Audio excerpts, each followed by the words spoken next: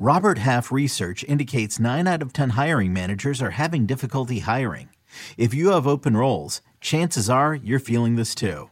That's why you need Robert Half. Our specialized recruiting professionals engage with our proprietary AI to connect businesses of all sizes with highly skilled talent in finance and accounting, technology, marketing and creative, legal, and administrative and customer support. At Robert Half, we know talent. Visit roberthalf.com today. Paramount Plus and the National Park Foundation present A Mountain of Zen. This Earth Week, you can live stream 7 national parks for 7 days on Paramount Plus. Paramount Plus, official streaming partner of the National Park Foundation.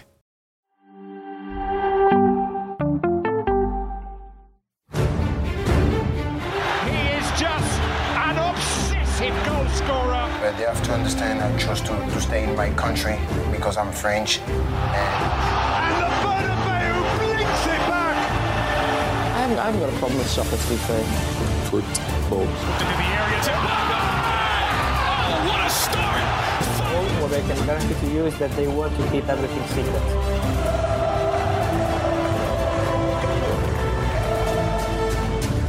Here we are with our good friends. We'll start with you, Nigel Coker, Luis Garcia, and of course, the one and only Fabrizio Romano here on House of Champions. Be sure to like, subscribe, and comment, and also leave a 5-star rating because, well, we deserve it. House of Champions begins right now. Nigel Coker, we're going to come to you first. How are you doing?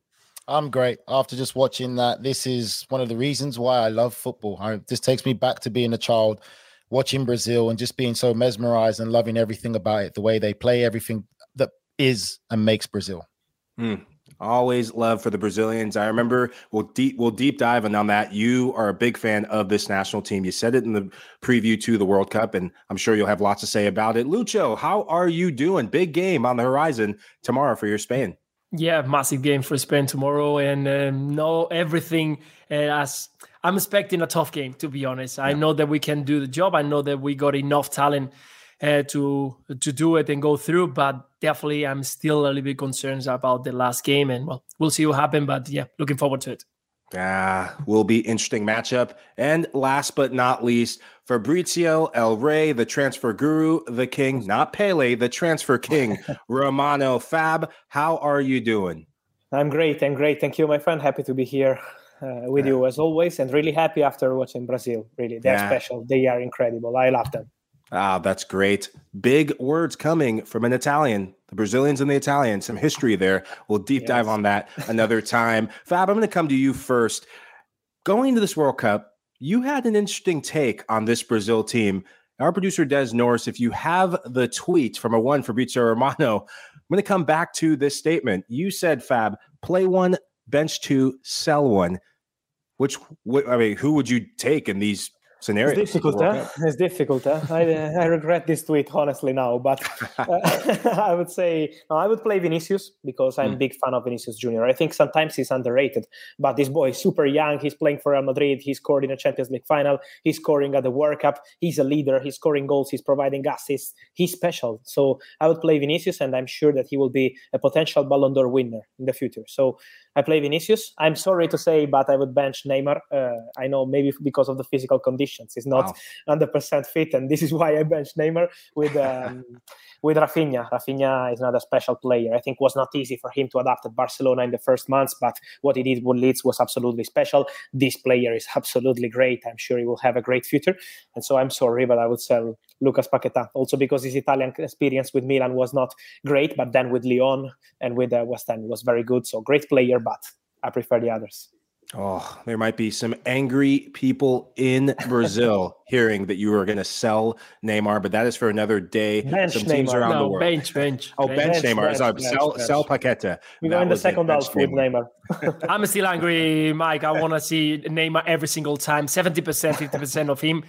I can say that is more than enough to bench the other ones. But that's because I'm a big fan of Neymar. That's it. No, I agree with you, Lucho. I would keep him at all costs. Well, speaking of a player who was benched and now is about to be sold or on the cusp of being sold, Cristiano Ronaldo, love him, hate him, Nigel Coker, we know how you feel about him. But coming to you first, Fab, What is going on? What's the latest with this proposed potential move to Saudi Arabia? Yes, it was a busy day around Cristiano Ronaldo's name because we had some rumors saying the deal was done and completed with Al Nassr. So I was checking today on different sites, on club side, on player side. And what I'm told is that, as we already said last week, there is an official bid from Al Nassr.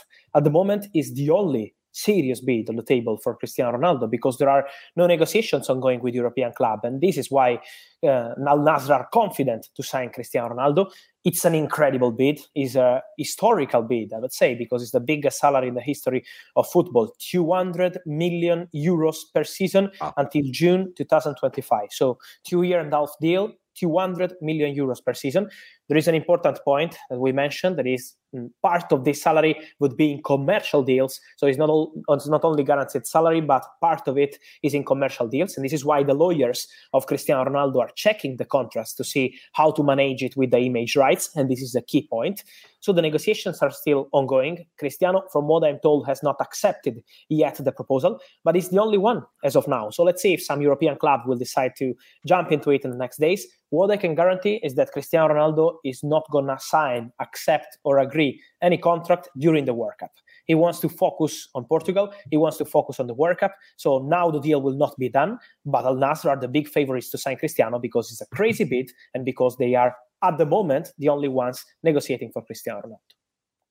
Fabrizio, that's so good to see you here and listen to you about all the transfer. It's always fantastic, and so good to see the inside of every single movement in all the world, because not only in Europe.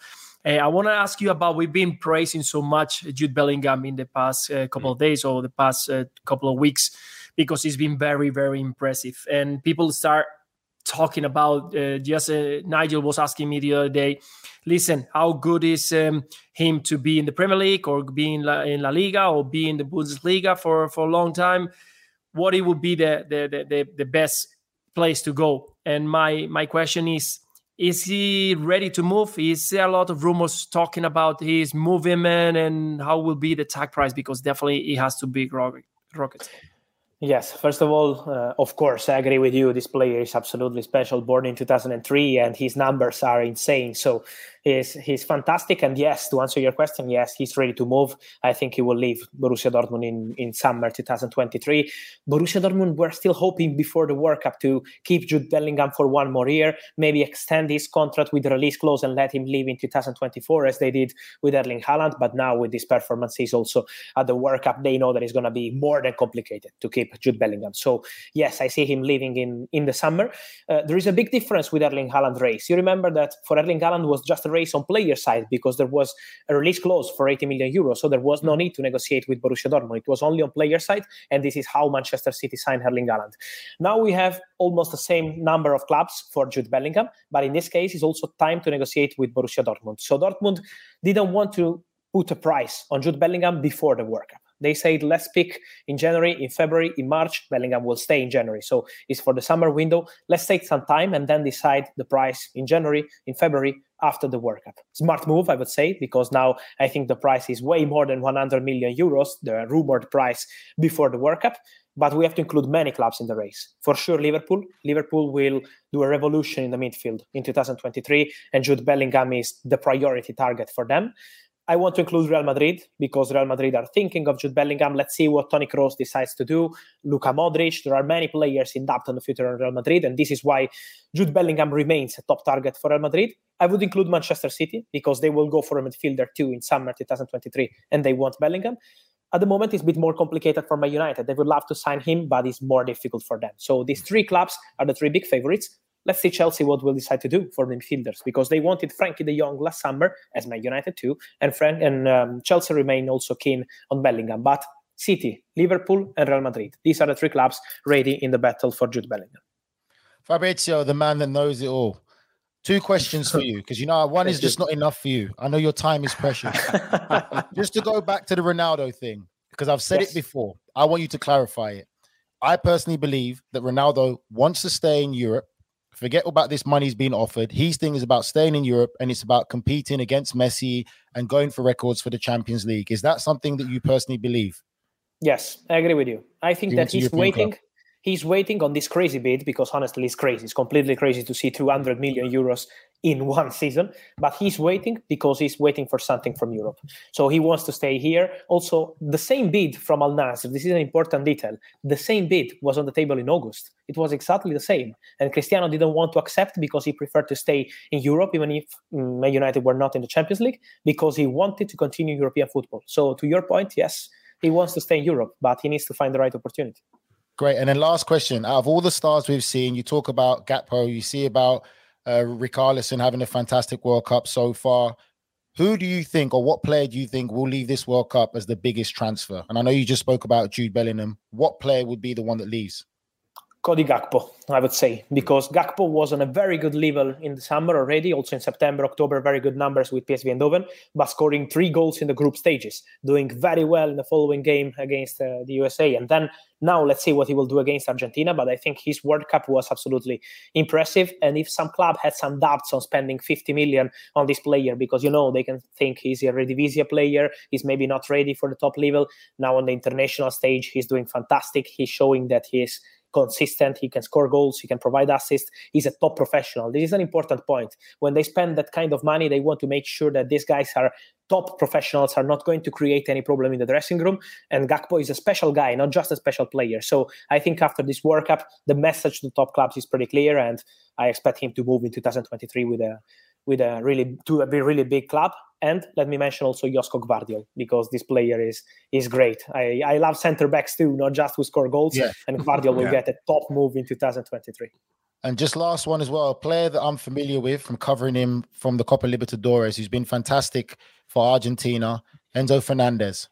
What's the chance of him moving? Because all of a sudden now there's been a lot of clubs paying close attention to this young man. Yes, I agree with you. An incredible player too. As you mentioned, he was doing great with River Plate and also in the Champions League with Benfica. Let's remind that Benfica won the group with Juventus and Paris Saint-Germain. And Enzo Fernandez was one of the players who was doing incredible things with Argentina too. So I don't see him leaving in January, honestly, because Benfica want to keep the player. They just signed him a few months ago. And so I see him staying in January. But in the summer, there will be many giants jumping on Enzo Fernandez. All the clubs I mentioned for Jude Bellingham also have some plan B in the list, and Enzo Fernandez is in the list of many on those clubs because they know how special he is. There is a point. He has a release clause, and it's a release clause that I'm told is 120 millions. And now I think Benfica would sell for maybe 90, 95.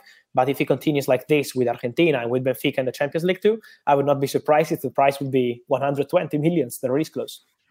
Wow, Fab, whatever the price is in the end for both of these players, you can definitely catch them on Paramount Plus in the UEFA Champions League knockout stages coming in February. Fab, for me, I have to go with my heart. And Ian Paul Joy, our host, always says, you always go with your heart, never your head. Don't know how I take that one because I think I make some wise decisions. But I have to go with my heart when I think about the U.S. men's national team. Last time we had Jan, we touched on it. Has there been any updates for the futures of some of these young players? You mentioned something about Weston McKennie, but the U.S. men's national team, they really surprised a few people at this World Cup. Yes, and I think there will be some players on the move. I don't know if it's going to be January or the summer, but I told you about McKennie. At the moment, there are no negotiations, but I think he has chances to go to Premier League clubs. So let's see what happens in January. And remember Yunus Musa, because on Musa, there are Premier League clubs interested. There are many, many clubs that are keeping tabs on this boy. And so I think he will get a top move in 2023. Let's see if it's going to be January or summer. But I think he has very good chances to go back to England where it all started with Arsenal. Fabrizio, is Pulisic a superstar? I really like this player, but I think he has to play. He has to play all the single games. He really needs to play. He's too many times on the bench. I think there are some players at Chelsea, Pulisic, Ziyech is the same. They're not playing. And they have to play. These kind of players, they have to play. So if they want to show they are a superstar, they have to play. So at the moment, no. Fab, a question from the chat. Rui Lopez, sticking with Spain and a player that has been looking very good, that plays his football in Spain, former Benfica man, João Felix. Is there any truth or what's the latest of a potential loan move away from Atletico Madrid to Benfica, his parent club where he started his career? I think no. That would be mad to pay 127 million euros for a player in 2019 and then to loan him to the same club for Atletico Madrid would be absolutely crazy. So, no, I think he has a chance to leave in January. Yes. because he has a chance to leave on a permanent deal for maybe 80, 90 millions. We will see, but not on loan. And I'm curious to see which club, because it's not easy to find the right club for a player with the skills of Joe Felix. Fantastic player, but that kind of player for a January move is not an easy one. So he's open to leaving the club. This is the reality, but it depends on the proposal. So too early to say, but not to Benfica on loan. To move a bit from transfers to just your overall reaction. And I feel like you're someone who has to answer a lot of questions about potential moves, but just as a fan of football, what's been your impression of, let's just say, matches like today? There's been a lot of drama at the World Cup, but the knockout stages have really delivered in terms of entertainment. I'm really happy with this World Cup, honestly. I think having the World Cup in November and December was something new, but now we can see that all the top players are in top form. So they are delivering. They're doing very well. I continue with my pick with Spain. I don't know what Lucho feels. I know tomorrow's game is not going to be easy, but I see Spain as World Cup winner. I said 1 month ago, and I keep going with them. I love Spain. I love their group. I think the group makes the difference, because now it's easy to score 4 or 5 goals, but then in the difficult moments, you have to see the group. And so I think very good World Cup. Many stars doing great. Many top players confirming how good they are on the international stage. But I'm curious to see on the next one. The next one is the moment of the truth, because now it's pretty easy for the big ones to win. But let's see on the next one is going to be interesting. Yeah? Fabrizio, just a last question. For me, I'm very different. I like to think ahead. We see what Benzema's done and achieved at Real Madrid. We see maybe, like you said, about Modric and Kroos coming to the end. Yes. Do you think Mbappe is basically putting a statement at this World Cup of why Real Madrid are pursuing him? And do you see that deal ever happening? Mbappe ending up at Real Madrid? It's really difficult to say, because, it was really complicated to explain what happened last summer. Florentino Perez was really disappointed with Kylian Mbappe, but really disappointed, because at Real Madrid, they were convinced that at the end Kylian Mbappe was going to join them. So it's a really tense situation around Kylian Mbappe and Real Madrid, but in football and in a transfer market, never say never. Let me say one thing. You mentioned Benzema in the final years of his career, of his amazing career, of course. But Real Madrid are working these days, these weeks, and probably in the next weeks for Hendrik, this talented boy from Palmeiras, 2006, super young player, but top talent. There are Paris Saint-Germain and Chelsea too in the race. But I'm told that in the last few days, Real Madrid are really pushing to sign this boy. He would arrive in summer 2024 when he will be 18 to Europe. And so keep an eye on this one, because I know we always mention Mbappe, Haaland, but Hendrik is a top talent, and Real Madrid want to have him as part of the future project. You can't go wrong with that one. You cannot go wrong. I've watched him as well play for Palmeiras. That kid is absolutely frightening. That's a generation talent. That is the next Neymar for Brazil. Like, he's special. I'm curious on one point. Maybe you know him better than me on a technical point of view, but I was speaking with a friend in football of mine today about Hendrik, and he was telling me, remember that with number 9s in Europe coming from Brazil, is never so easy in the last few years, of course, apart of Ronaldo, Rivaldo, and these legends. But in the last 20 years, if you think of Alexandre Pato, if you think of Adriano, it was never that easy. Also, Gabigol moving to Inter and then was complicated, was never so easy. So I'm curious to see how Hendrik will do, but I agree with you. What I saw is absolutely special. Fab, Vic K from the chat was curious throughout watching this World Cup, and I think you know where I'm going to go. The Beats by Dre. You made a bold prediction at the time that looked even more bold during the match, especially at halftime. I thought it was a hilarious reaction. Looks like you won. What was going through your mind during the Japan match? We'll touch on later with these guys, but yes. What was that like for you?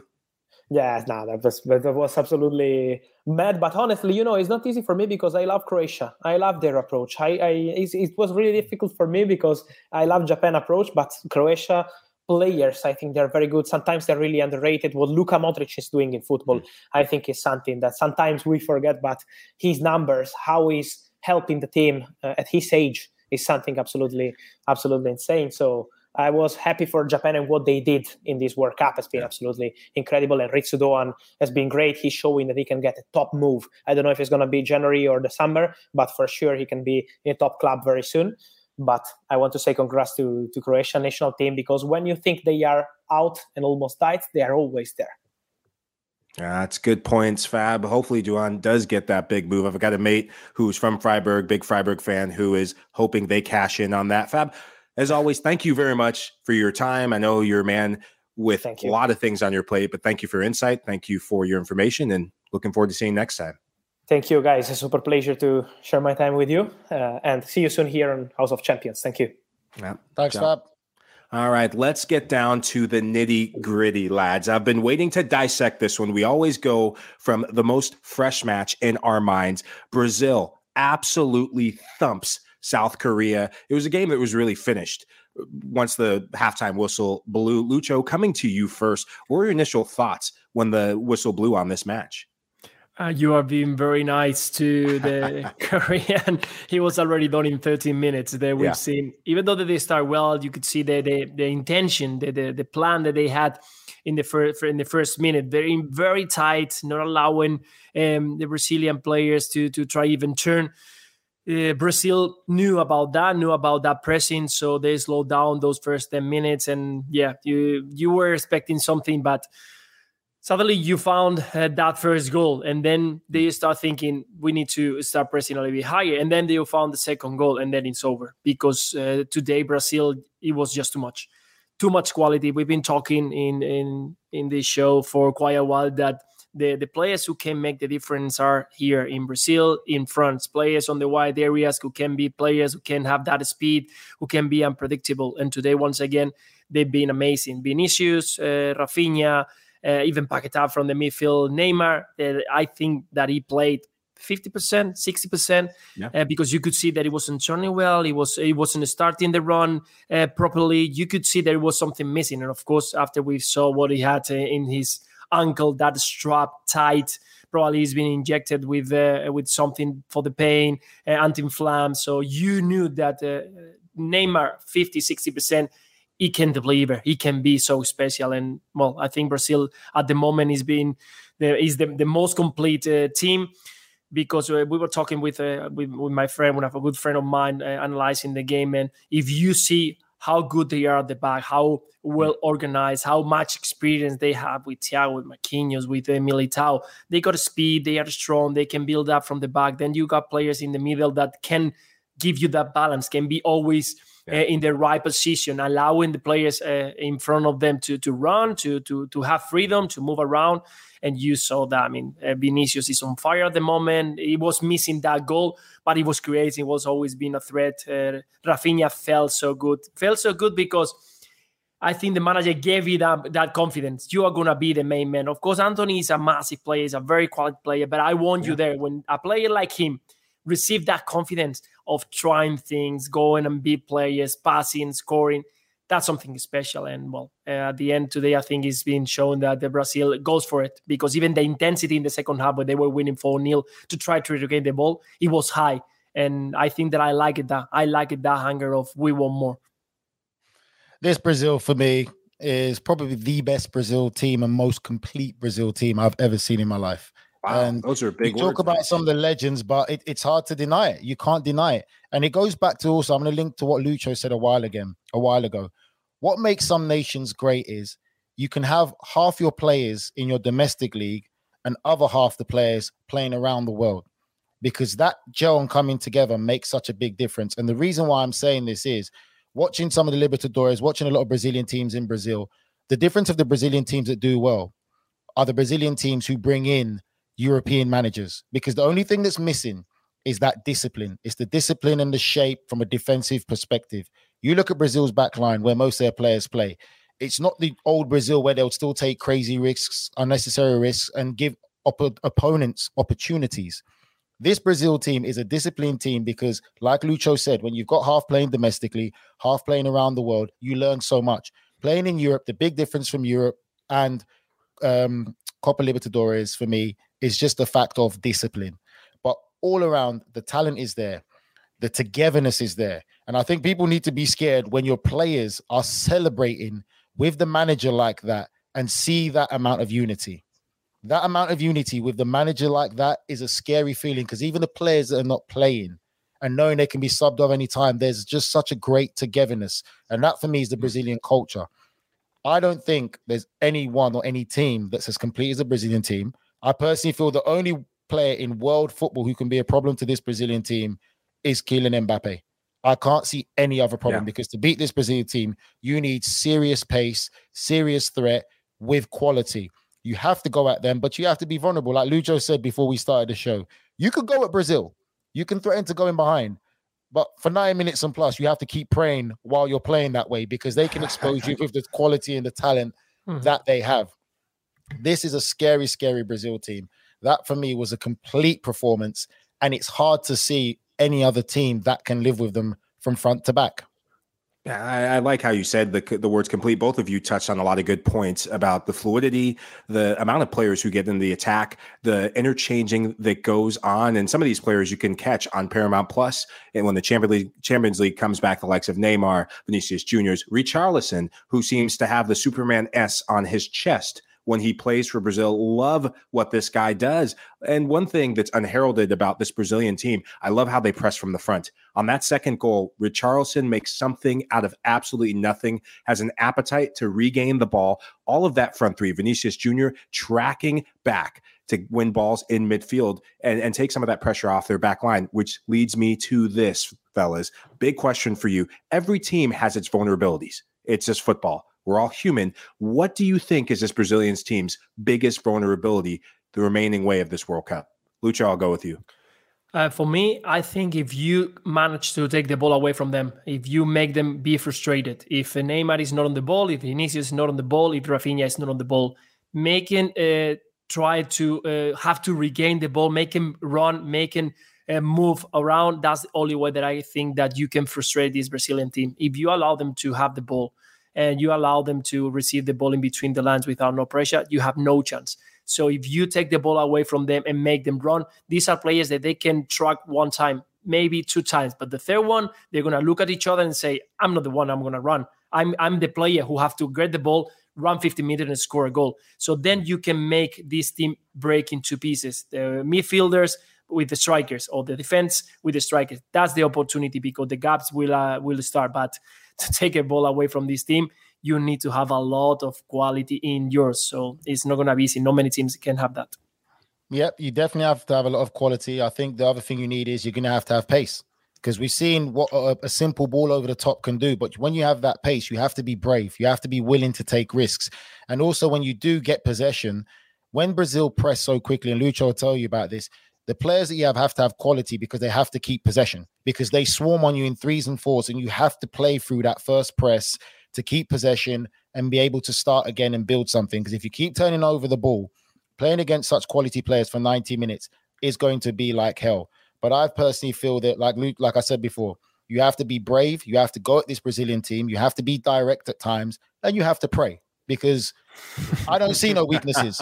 And I think even when you talk about weaknesses, Mike, Lucho, Alisson gave a performance to show why he is the best goalkeeper in the world. Brilliant. Because not only do you beat and get past that tough back line, but you've got an immense of a goalkeeper who is the best goalkeeper in the world right now, and you still have to finish it. That just shows how good and strong this Brazil side is. Yeah, I just wonder what's going to happen. It's almost been this fairy tale sort of World Cup. It almost seems like the red carpet's rolled out for Brazil. I just wonder when those shots go missing, when the team gets very physical with them, maybe not around their box because they can hit free kicks. I just wonder when every World Cup, a team that wins, there's always one game, whether it's in the Champions League, in club football, or at the World Cup, there's always that one game that throws you off. I just wonder if this next game, I know Croatia, given what they've done, they're underwhelming. Nigel, I know you agree with that more than anyone in this show's history, in this show's historic history, and everyone in Brazil. But it's got to be said, which leads me to this. Brazil plays Croatia next. That's a tricky game, no matter how you look at it. Croatia does have the experience. Brazil has the stars. What's your quick prediction on that? Because it's going to be a tough one for the Croats. I'm going for Brazil because Brazil have had the luxury of rotating and changing players and having the same level of quality coming in. Croatia have been unbelievable. Great club, a great country, well run, great footballing nation, great experience, great quality. But what Brazil have is way too much from Croatia. And Croatia going to extra time against Japan today is going to play a big factor because they haven't rotated a lot. It's going to be so demanding for them. And then let's be real. When you look at that Brazil performance again, guys, look how focused they were from the start of the game. This is a focused Brazil side. Take away all the celebrations and the dancing. Those guys are focused. You can tell by body language and how they do in the game, how they go about in the game. Yeah, definitely. For me, I agree with you. I think that Croatian side has been good, not very good. I will say good. We've been missing today much more. We will talk a little bit later on. Kramer, we haven't seen much about Perisic, just only on the goal. Modric, they haven't been where we were expecting. But definitely, what he makes the big difference is that in the second half and part of the extra time in Croatia, when you start seeing the players coming in, you know that the quality drops so much on the Croatian team. And today in Brazil, when you see that they are replacing and they're coming in Rodrigo, and he's coming in Anthony, and he's coming in, so much quality up front, so much quality in the middle. So at the end, if they need to go extra time, they will have enough power, enough strength, and enough quality to continue going. And I don't think that this Croatian team is going to have enough to do that. So I'm going to go Brazil. And Brazil, if Croatia tries to do something to win big time, because we've seen this Croatian side making a lot of errors, a lot of mistakes at the back. Yeah, I look at the way Japan, and we'll touch on that after the break, but the way Japan took it to Croatia, missed that second goal. I look at that and I see if this Brazilian team has those chances, I agree with you, Lucho, could get ugly. Well, there you have it. Half of the show gone. We will take a break and come back and look at the Japan-Croatia game. That one was nerve-ending stuff. Just have the stuff when you want to bite your teeth. I know I certainly did. Don't look at my nails right now. We'll go to break and come back shortly.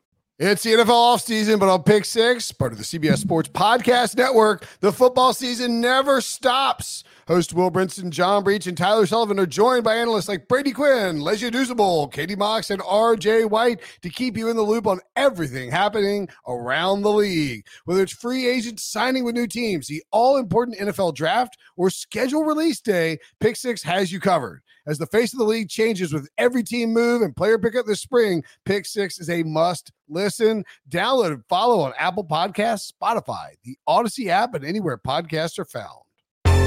Baseball has begun, which means you need to listen to Fantasy Baseball Today in 5, part of the CBS Sports Podcast Network. Join Scott White, Chris Towers, and me, Frank Samfel, every Monday through Saturday as we deliver all of your fantasy baseball needs in just 5 minutes. We'll break down the biggest performers, news, and prospects who could make an impact this season. Make sure to download and follow on Apple Podcasts, Spotify, the Odyssey app, and everywhere else podcasts are found. Hey everyone, welcome back to House of Champions. Don't stop watching the world's best soccer stream every match of the UEFA's Champions League live on Paramount Plus.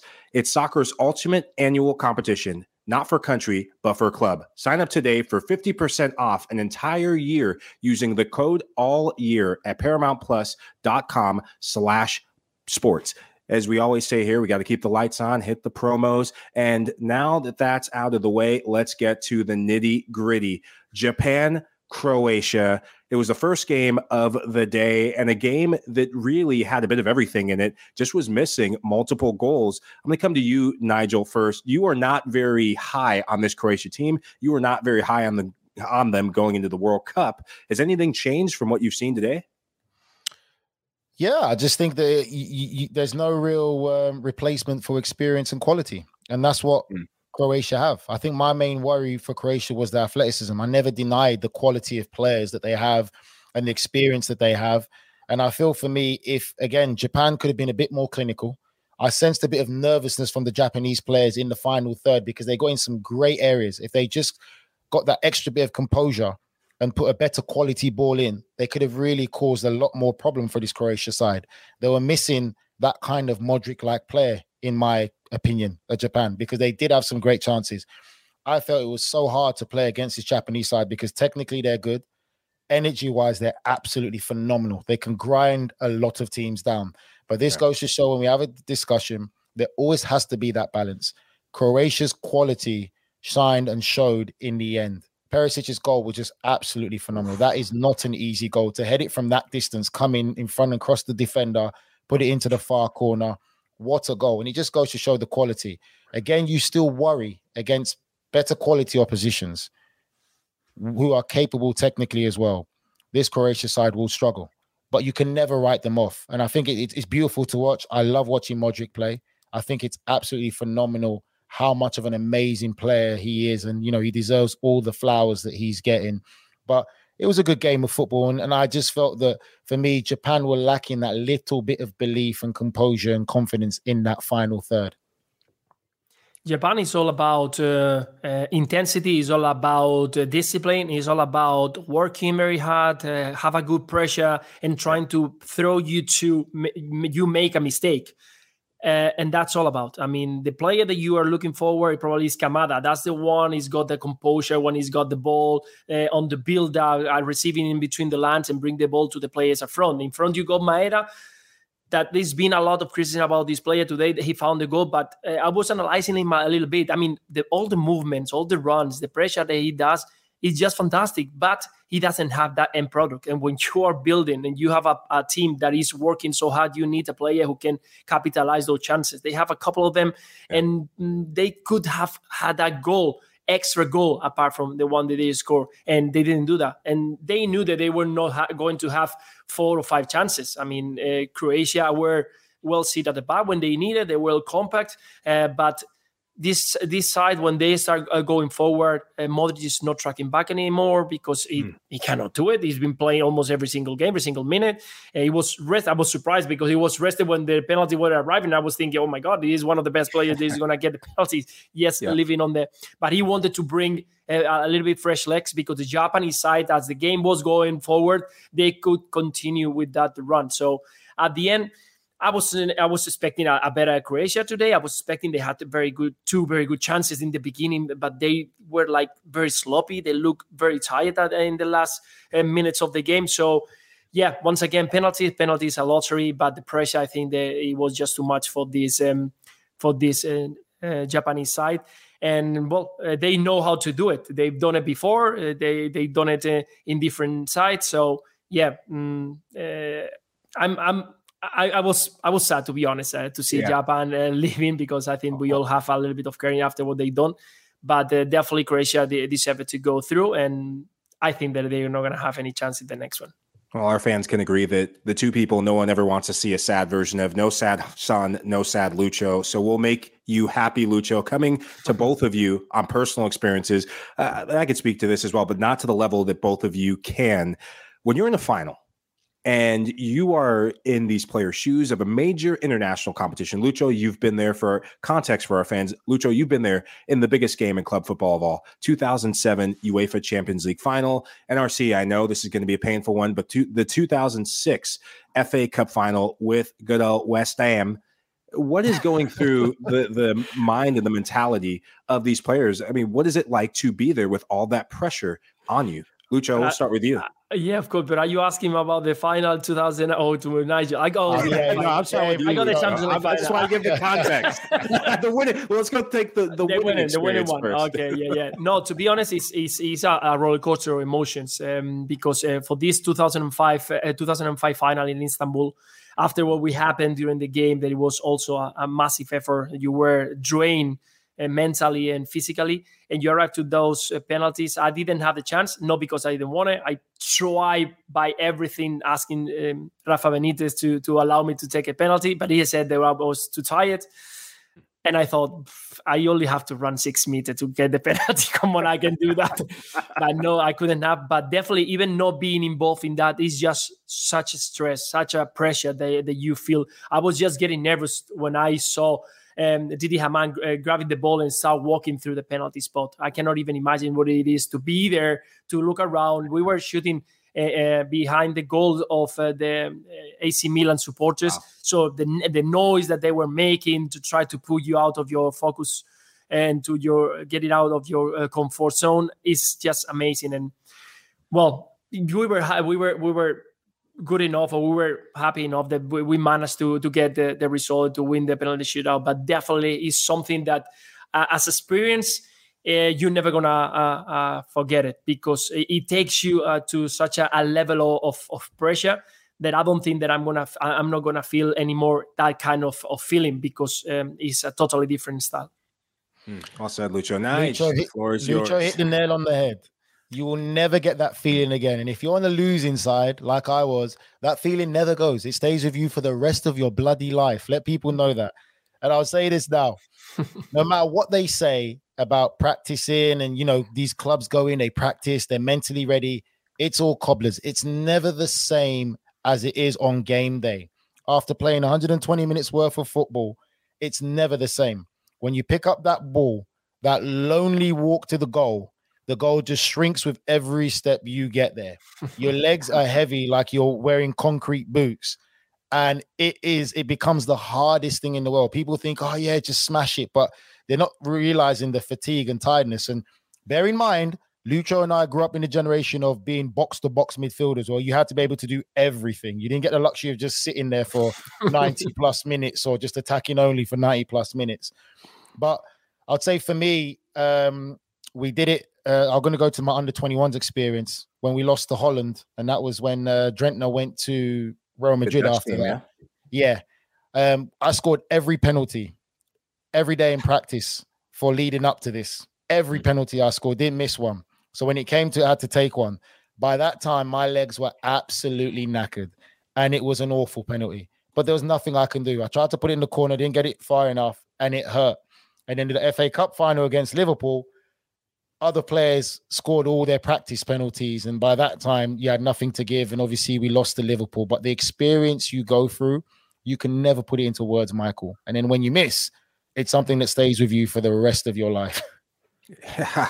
No, it's the agony of being on that fine line between getting it right. I mean, it's only 12 yards between getting it right, being a hero, and being a scapegoat for your country. Nothing scapegoaty about the effort and the performances of this Japanese team. I look at the body language. That's one of the things I always see when even being on the field or watching from your living room, watching from the stadium. When you look at the body language of the Japanese players, there just seemed to be this lack of confidence. I think of Yoshida going up. I think of a player who I thought he was going to be the person to unlock this Croatian backline in transition, Mitoma. They didn't look as confident, and the goalkeeper looked like a world beater, Dominik Livakovic. I mean, he equaled a record for saves from goalkeepers at the World Cup. 3 saves. Whenever you have 3 saves, let alone 2, you know you're going to win. And this Croatia team, they've been there, done that in previous World Cups. They've been there, done that 4 years ago through penalty kicks. 1-2 was at the round of 16 against Denmark and the quarterfinals against Russia. And to do it without the likes of Luka Modric, Kramaric, Perisic, and Kovacic on the bench, that's the stuff that takes a lot of guts as a manager. And I've got to ask you guys this, just rounding out the PK conversation. Is there anything of going first or second? Do you prefer to go first or second from your personal experience? Does it give you an advantage? Nige? I think for me, I don't know what Lucho thinks. I think a lot of penalties, Mike, and this is my personal belief, I think a lot of penalties is based on confidence. It's confidence where it's borderline arrogance. You've got to have your most confident players take it because it's different, like I say, after you play a game. And when you said about the Japanese players missing, I said at the start of the game, remember, I said I didn't see them looking confident. I said they looked nervous at times at the start of the game. And like you said in their penalties, you can tell straight away they wanted to get it over and done with so quickly. The confidence, the lack of confidence thereof is the results of what happened. But I think that if you're going to have penalties, I would say I would rather go first. I think going first is probably the better thing than going second because when you go after, I feel there's a more pressure on you of expectancy to have to score. But when you go first, you're leading the way. Yeah, definitely. I will go with that one. I will go to get it first and trying to take. You always have the chance of the penalty in case you miss that the keeper can save the second one and then you take the pressure out. Or if you put the goal in, the pressure is on the next player to take the penalty on the opponent. So I will like to go first. And I have to say that definitely when you manage to arrive to that situation, imagine the Japanese is the mentality of the Japanese people is totally different, like the Europeans or Latin American ones, and they are so disciplined, they are so straight, so honest in many occasions. And when they arrive there, they don't have that freedom sometimes that we feel that. And you said it, that arrogance that we have sometimes, and you need to have that kind of arrogance, that kind of I'm going here and this is my moment and I'm going to do it. They are so quiet. They are so. It's different. It's a different mentality that they have, and when you arrive to that moment with that kind of pressure on you, knowing that it's been so difficult to arrive there, and you have to score, because if not, it's on you. That's your mistake. I think it was just too much. And the penalties, is true that they were not the best penalties, but that is because that pressure that you feel, that kind of roller coaster of emotion that you are getting inside you. So yeah, it was sad to see them leave. Just the entire neutral world watching this Japanese team, one of really the feel-good stories of this World Cup, to play the way they played, to top the group unexpectedly, to beat the likes of Spain, to beat the likes of Germany, to do it in the way they did without the ball, and to be undone by really the experience of this Croatia team that is not the sexiest team when you look at them on paper outside of their midfield and outside of that core group of World Cup stars from 2018. It's the cruelty of the game. Some of you chiming in, Matt Osmond, saying that those are some of the easiest PKs to save. Hey, you still got to save them at the end of the day. The pressure is there. Just last on this game, guys. I mean, for Croatia, where do they go from here? Because if they show up and play like they did against Brazil, I mean, we could be talking a lot about one of the ugliest losses in Croatian history. Lucho, you touched on it. If this might get ugly. Yeah, it could get ugly in the moment that they think that doing the normal things is going to work against Brazil. I mean, they haven't been really tested until today. And against Brazil, you're going to need to bring something special. I know that they can compete. I know that they can deliver. They got talent. They got players at the back with experience, in the middle who are playing at the highest level. But to play against Brazil, you need something different. You need to be very tight at the back, not leaving the space, to bring a lot of pressure, bring a lot of intensity on the game. And in the moment that you start making gaps, this Brazilian team is going to kill you on speed. If you've seen today, Vinicius Junior on the left side, he was flying. Every single moment that he had the chance of running, he's going to run you over. And you need to be ready for that. And this Croatian side, after 60, 70 minutes, they run out of legs. And what I was mentioned before, when you don't have the same amount of quality on your bench that the one you got in the 11 started, you are going to be in trouble. I just think for me that, like Lucho said, there's not really much to add to that. I think that Croatia experience, they're going to compete. They're going to be a lot more difficult to break down. Because I don't see Croatia as being a possession-based team in this World Cup. The problem is you just don't want to sit there for 90 minutes, Mike. So as much as they're going to be organized, they're going to be defensively tight. They know they're going to try and obviously nullify Neymar. It's only going to be a matter of time, but they still have to show some threat, some way of getting an outlet, some way of creating Brazil some problems, because they can't sit there for 90 minutes and defend against Brazil to think they can win the game in that kind of manner. But again, playing extra time against Japan does not help their cause. They haven't rotated their team a lot. They don't have like-for-like quality to come in. That's going to play a big part. So Brazil can be even more patient as need be. And as the game wears on, they've got the luxury of taking off so many players and bringing on even more dangerous players. You can take off Rafinha and bring on Martinelli, who's the second quickest player in the World Cup, probably. Baller. No, those are both great points. I think one thing to keep in mind as well, Croatia is one of the oldest teams at this World Cup. It's one of the benefits. You see the benefit of it in shootouts when you get to the knockout stages, but you also see it in how these old heads can't last 90 minutes, can't last 120 minutes, or through penalty kicks. Let's preview tomorrow's matches, the final day of round of 16 matches. Lucho, coming to you first. España. I have to practice my Spanish accent. Acento. Lucho, what are your thoughts? How are you feeling as Spain goes up against a tough Morocco side? Yeah, I'm feeling as confident as I can be. I think Spain has got enough quality, enough talent. I'm looking forward to see what Luis Enrique is going to get ready for the 11 starter, because he's always been playing around with some of the players. I don't know if Rodri is going to stick as a center back. I don't know if he's going to keep the three midfielders, the same ones. Up front, there's always been a change. I don't know if it's going to be Ansu Fati or maybe Asensio, or Morata is going to be the main player. But definitely, I think that we need to be ready for a big battle. In the middle is a massive battle that we need to win.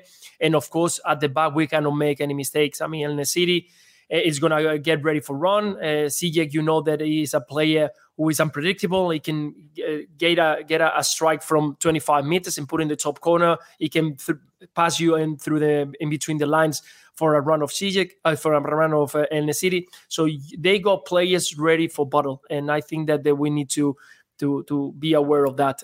After that, I think that we got enough quality to go through. But yeah, let's see what happens. I'm really curious to see what 11 is going to take Luis Enrique.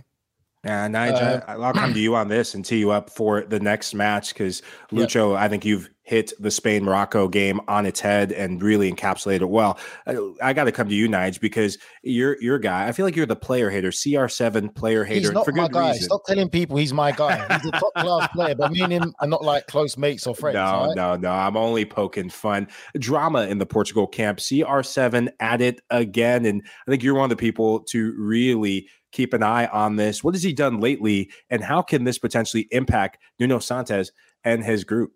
It's not great. I mean, I don't understand it. I don't know if he's going through something. We saw the whole Manchester United interview, which is out of character.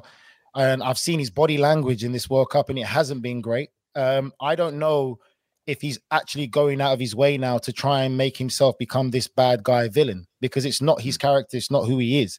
He's always been so conscious, aware about branding and being this brand and certain in that kind of realm of branding, and then now it's going completely against his brand. The manager's is not happy with him because of his reaction from being substituted, and now for the manager to come out and say that he's not sure if he's going to captain the country in this round of 16, that's a big kick in the face. That is a punch to the gut, especially for Ronaldo in his situation right now. To have the national team captaincy taken away from you in the last round of 16, I think that could cause some problems. I really do. I think now with that happening to him, it could lead to other players, and Lucho can add to this, it could lead to other players in the dressing room now to look at him in a different light. Whether that harmony will still be there, I don't know what Lucho thinks. I think now that can really affect things more so than his interview about Manchester United. Yeah. At the end, it's all about, we don't have all the information that they have into the dressing room. I don't know. We don't know if he has talked with teammates in the previous. I think he mentioned something about they all know me. They all know. But at the end, it's a lack of respect when you do that kind of things. And that thing, even though that you have, they look that they have a good group and everything, when something starts happening around one player, it can affect. And we are not talking about a regular player. We're talking about one of the most important players that they have in their history. And that is going to affect in some point.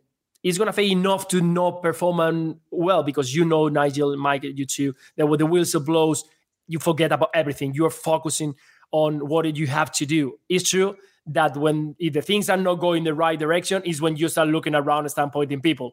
Yeah. But I think that they got just a lot of quality on the squad to have a good game. So I'm not sure that is going to affect them anything during the game. I mean, I think I'll go against Lucho a little bit. I think sometimes now, especially in the modern game, the players are probably a lot more connected to their emotional side of things. In our generation, we were kind of a bit more programmed, old school, macho style, bully boy generation we grew up in. But I think what might upset a few people in there is Portugal have some other superstars alone. Now, this is just my interpretation of it. I think Ronaldo's looking at himself like a godlike figure. So when you do something like that, that might affect some of the people in the dressing room to look at you to think, listen, I'm also a top class player playing in Europe. I might not be on your level, but it doesn't mean I can look at myself in a godlike way and look down upon everyone else, because you're the leader, you're the captain. When the manager says, no, you're not going to captain this team because of the disrespect you're showing to your team and your teammates, then they can look at you in a different light. And I think that could maybe, we can shake hands, but deep down they might have other thoughts about you when they're looking in your face. You've been in there, Lucho, and seen it. Played with a lot of I can't say the word, it's on the pod. But you know what we call. They use it a lot in Liverpool with Lucho, so you've heard it. Yeah, we'll leave our brains and our minds to our imaginations. So, fellas, great stuff today. Last but not least, got to give your final thoughts. Let's do predictions for tomorrow's game. Interesting matchups, interesting scorelines. Lucho, starting with your very own Spain, Morocco. What do you think is going to happen in that? What's your score? Yeah, for me, I'm going to go for a 2-1 for Spain. I think the both team has got a lot of talent and quality up front, so they might score goals. And in Portugal, I think it's tough to call this one, but I'm going to go for a 1-1 result and go into penalties. And I'm going to say Portugal to go through. Nice. Keeping it Iberian style. Morocco, Spain. I'm going for a 3-1 Morocco. Nice. Sorry, Lucha. Sorry, mate. That's fine. Portugal. I'm going for the Portuguese upset. I think the stars are aligning with this thing now. That Portugal, Switzerland are going to upset Portugal. Nigel Coker. 2-1 scoreline. You are still seasick in the head if you think both of those upsets are going to happen. You must still be on holiday, because I'll tell you what, I think that this Spanish team is good, very good. And they were unfortunate not to get the goal. I think it's going to be a tough game. I think it's going to be a close game. I see Spain going through, but I don't think you're that sick in the head coming off vacation to pick Swiss over Portugal. I see an upset in that. I see that game. The Swiss team, we didn't talk about them enough. They are very good defensively, and they will snuff out Portuguese attacks. Portugal, when they get frustrated, they throw numbers forward, and I think they're vulnerable at the back for a counterattack goal. I see the Swiss getting it done in extra time. Thank you very much for listening to House of Champions. You cut this off, let me say something to Lucho. Lucho, be careful who Michael backs, because whoever Michael backs, I do have the kiss of death and burn. So Spain are going to crash and burn. That's what I have to say. I have the club football kiss of death, not so much the FIFA World Cup kiss of death. I did back my USMNT, and many of you did. So smart people you are. Thank you so much for listening to House of Champions. Please take a moment to leave us a rating, review us on your favorite. Drake, classic. You know what? Hey, you know what? Thank you for listening. Before Nigel Rio Coker sucks up any more air on the pod, we're out of here. We're back tomorrow with a live recap of all the matches. We'll be back with a fuller cast. But Lucho, thank you very much for your contributions. NRC, I still will say thank you. Still a little butthurt you didn't let me finish in style, but it was always good to have you back.